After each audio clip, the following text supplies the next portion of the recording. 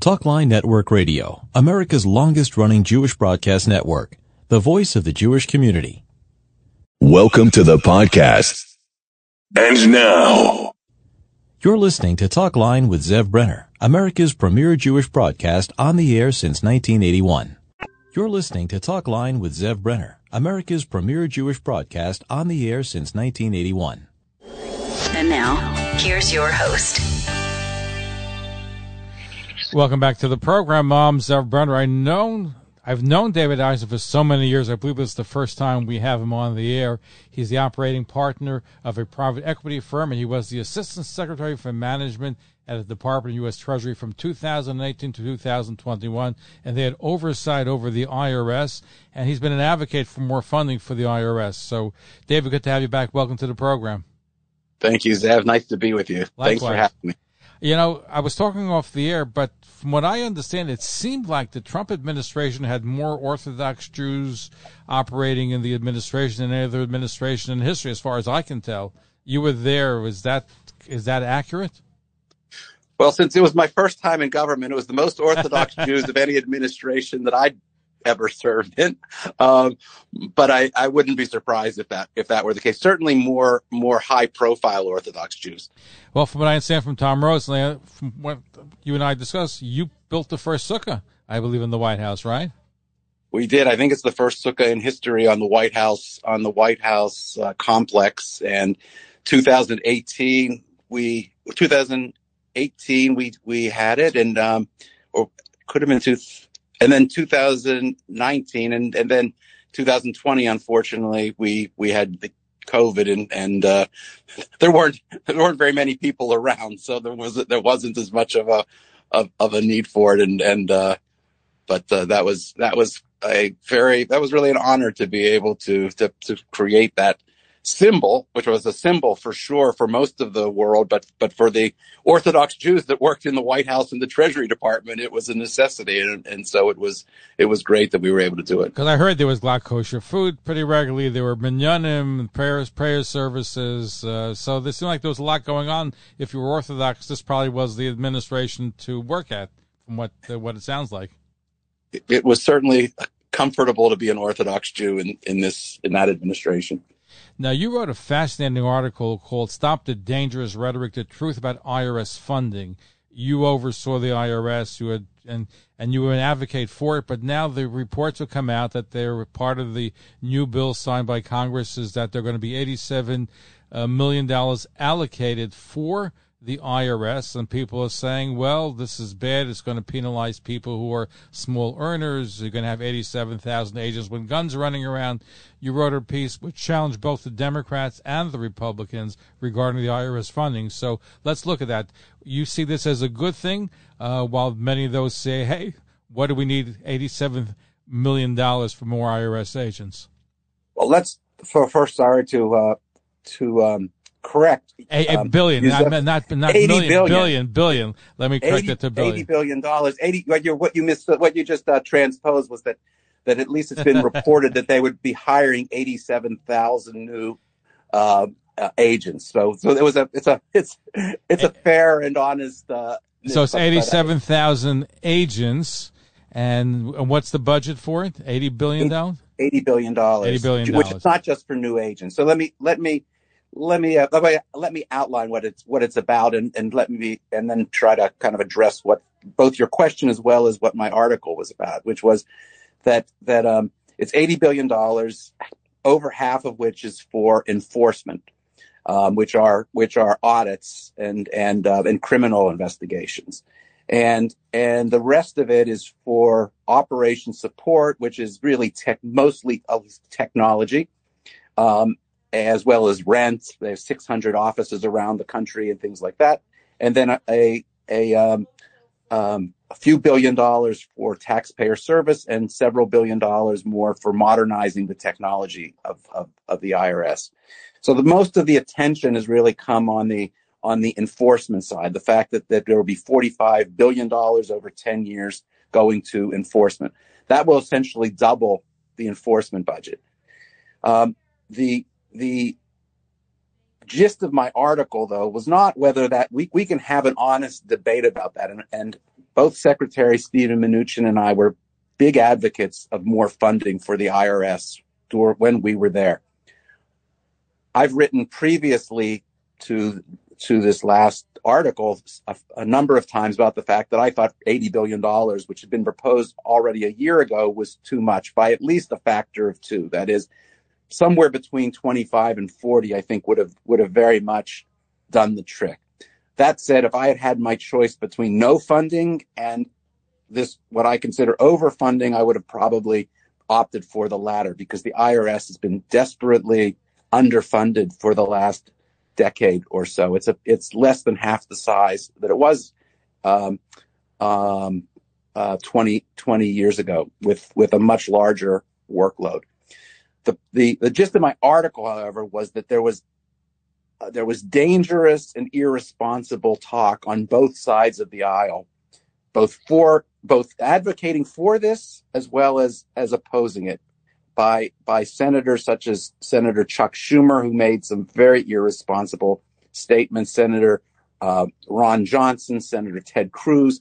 And so the gist of my article was really calling them out for what were gross misstatements about what was really going on, and really a plea for the fact that nothing we do in government, the Defense Department, social programs, Homeland Security could be paid for if the IRS was to fail. The IRS collects 95% of all the revenue that we use to support the government, and so we should be very careful in our rhetoric, and we should be very careful in our facts when we're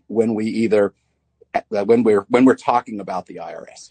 But here's the thing that I think a lot of people are saying: $80 billion, 87,000 agents that are going to be out there, which means that who are they going to have to justify the cost? So you have to go after the little people. You have to go across the average taxpayer, and the IRS is already the most feared collection agency on earth, probably. So this, I think, adds to fears, and that's why there's so much reaction with people saying, why they need so much money to go after. It's going to come on the backs of the middle class and the poorer people. Right. So let me just give that some context and perspective. And honestly, people of goodwill can debate this issue, but I just want to make sure that the facts are understood. $45 billion is going for enforcement. The 87,000 is not a number that the IRS has used. It's really one that the Treasury Department used in a report a year or so ago about, and it's a gross number, not a net number. So the IRS will lose 50,000 employees to retirement over the next 5 years. So 87,000 quickly goes from 87,000 to 37,000. Not all of those people are for enforcement. So let's say even 2/3 of them are for enforcement. That will be about 22,000. The IRS has 35,000 people approximately working in enforcement today. So even if the IRS doubled its enforcement personnel and its enforcement budget, it would then be able to audit 0.8%, which would be a doubling of the number of audits that there are today. Today, in the last couple of years, there was 0.4% of all returns filed were audited. In 2010, it was 0.9%. So the world didn't come to an end in 2010 when the number of people being audited was twice what it was, and there really are. So I think that it's too much. I think it's too many, but I think that some of the scare tactics that some have used, things like 87,000 new agents running around, well, that's about 4 times more than will actually be the case. And the fact that they'll be running around with guns, which was another misnomer. 2,000 IRS agents, criminal investigation agents, carry guns. These guys are going after terrorists, drug dealers, traffickers, organized crime. People who participate in those activities don't just break the law in those areas. They generally are money launderers and tax evaders as well. The IRS has participated in some of the most important and largest national and international drug and organized crime and terrorist operations. And these guys are like the FBI. These are not guys walking around with pencils in their breast pocket and guns on their hips. These guys are in the most dangerous activity that any of us could imagine. And thank God they've got guns. We're speaking with David F. Eisner, an operating partner of a private equity firm. He was formerly the Assistant Secretary for Management at the Department of U.S. Treasury from 2018 to 2021, and he had an oversight over the IRS. His fascinating article is in The Hill called Stop the Dangerous Rhetoric, the Truth About IRS Funding. You mentioned a few moments ago Senator Chuck Schumer, but he asserted, quote, that the Trump administration did a despicable thing. They didn't audit about anybody who made over $1 million, and they said if you made $40,000, we're going to audit you because there is a fraud in the earned income tax credit, end of quote. Yeah, Senator Schumer should know better. The fact is, in the last year of the Trump administration, 8% of taxpayers who earned $10 million or more were audited.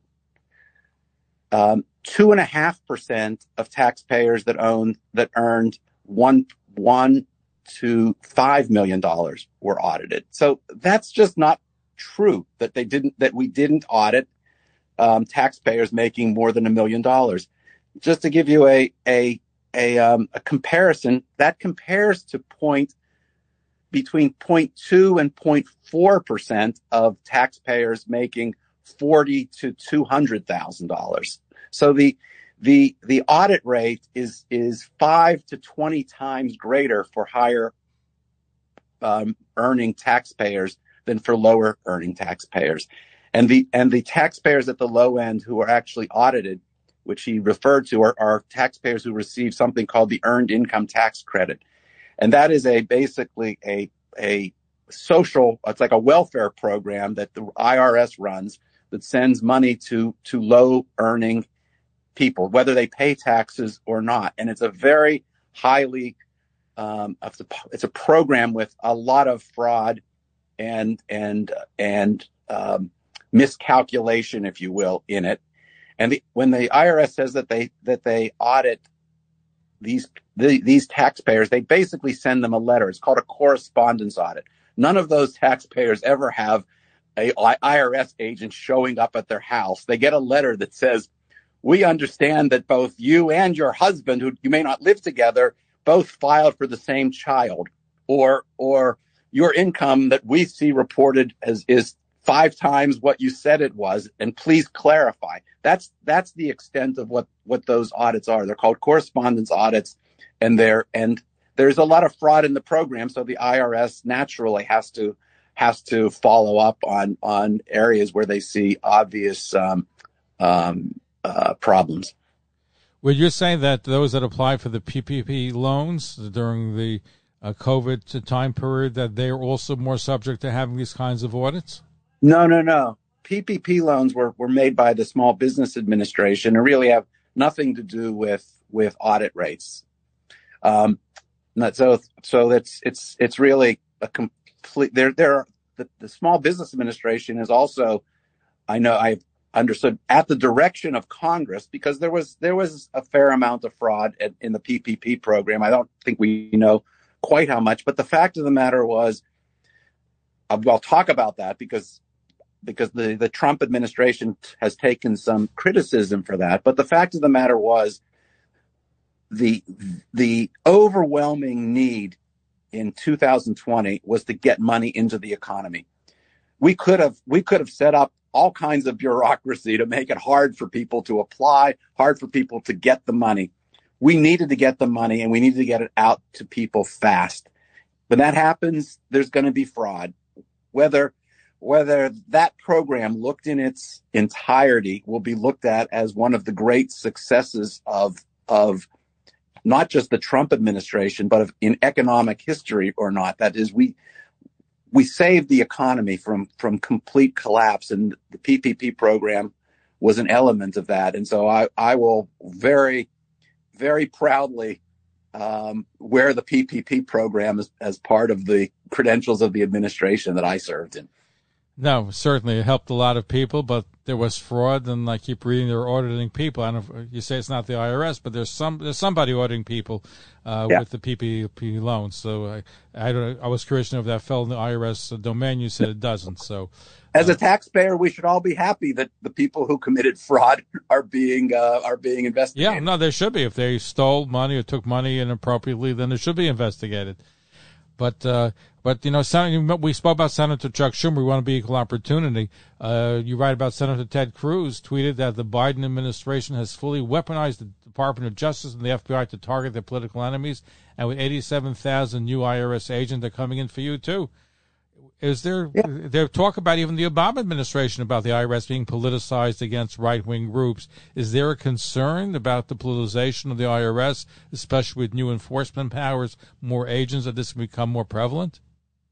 Well, let's make sure the answer to that is I think that's always something that we should be on guard for, and I'll come back to that. But what Ted Cruz was talking about, as well as I quoted Senator Ron Johnson as well, with the suggestion that 87,000 IRS agents were coming after you with guns, and so first of all, it's not 87,000, as I pointed out previously. It's going to be more like 25,000 new agents, with an audit rate that will still be lower than it was 10 years ago, even if all of those people get deployed in a year, which will never be the case. And second, how long would it take to deploy that, to have 87,000 people brought into the system?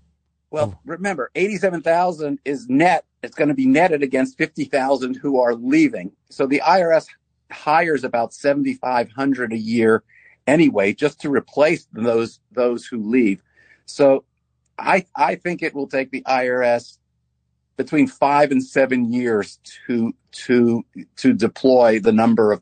If the number is 87,000, I think it will take them 5 to 10 years to be able to hire that many people. But I interrupt you. We're talking about Senator Cruz and Senator Ron Johnson's statements, but the question about the politicization of the IRS is a fear that during the Obama years, right-wing groups were audited or couldn't get nonprofit status. There's a fear that with all the politically charged atmosphere we're in today, that we can see that politicization with more agents around, more enforcement power. There's more room for this kind of activity to take place.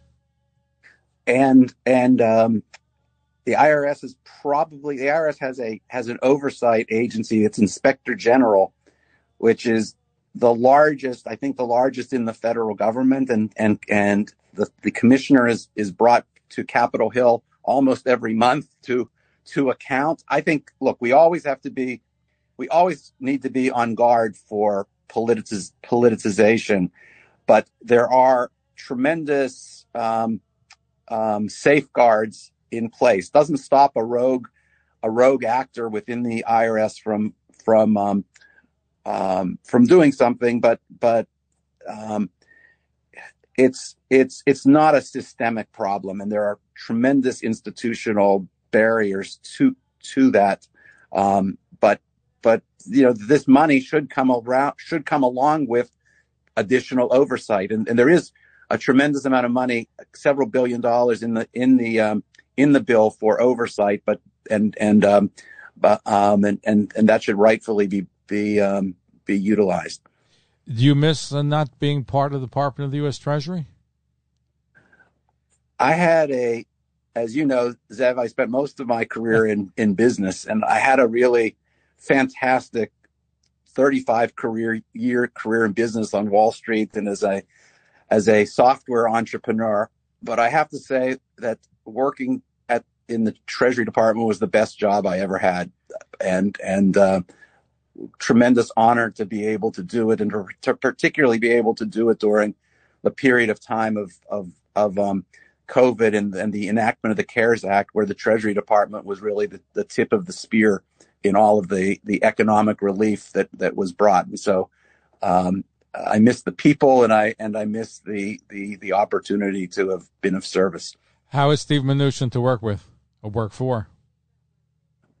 Well, I had known Secretary Mnuchin for over 20 years. He'd been a founder at one of my companies when he was at Goldman Sachs, and I always used to say then he was the smartest guy in the room at board meetings, and I think he was a fantastic and historical Secretary of the Treasury, and it was a real honor and pleasure to work with him. It's a shame when each administration comes and goes, they clean house with some of the top people. So I guess you had to leave when the new administration came in. Yep, I left shortly before noon on January 20th, 2021. But I was one of the last ones out the door. Oh, you were? Okay. You had to close the lights, but okay. Now, what's been the reaction to your article, Stop the Dangerous Rhetoric, the Truth About IRS Funding, which was in The Hill? So since I left government, I published about a dozen op-eds, and this was by far the one that has received the most interest and attention. And I have to say almost exclusively positive. And so it was gratifying. No, good to hear, because it's people listen. The impression that the media gives out, at least when you read some of the papers, is that 87,000 IRS agents with guns are going to be going around, and you're going to have, the audit of the people. The rich people can afford lawyers to challenge audits. The middle class and the poor can't. So this will be a onerous burden on the middle class and the lower class. So these are all things that have been out there in the media, and I think you're giving us some perspective of where we and how we should be looking at the whole overall situation as far as the hiring of 87,000 new agents and $80 billion budget. I'd say if you cheat on your taxes, the chances are probably going to be double. Your chances of being audited will be doubled. If you don't cheat on your taxes, I don't think you've got too much more to worry about.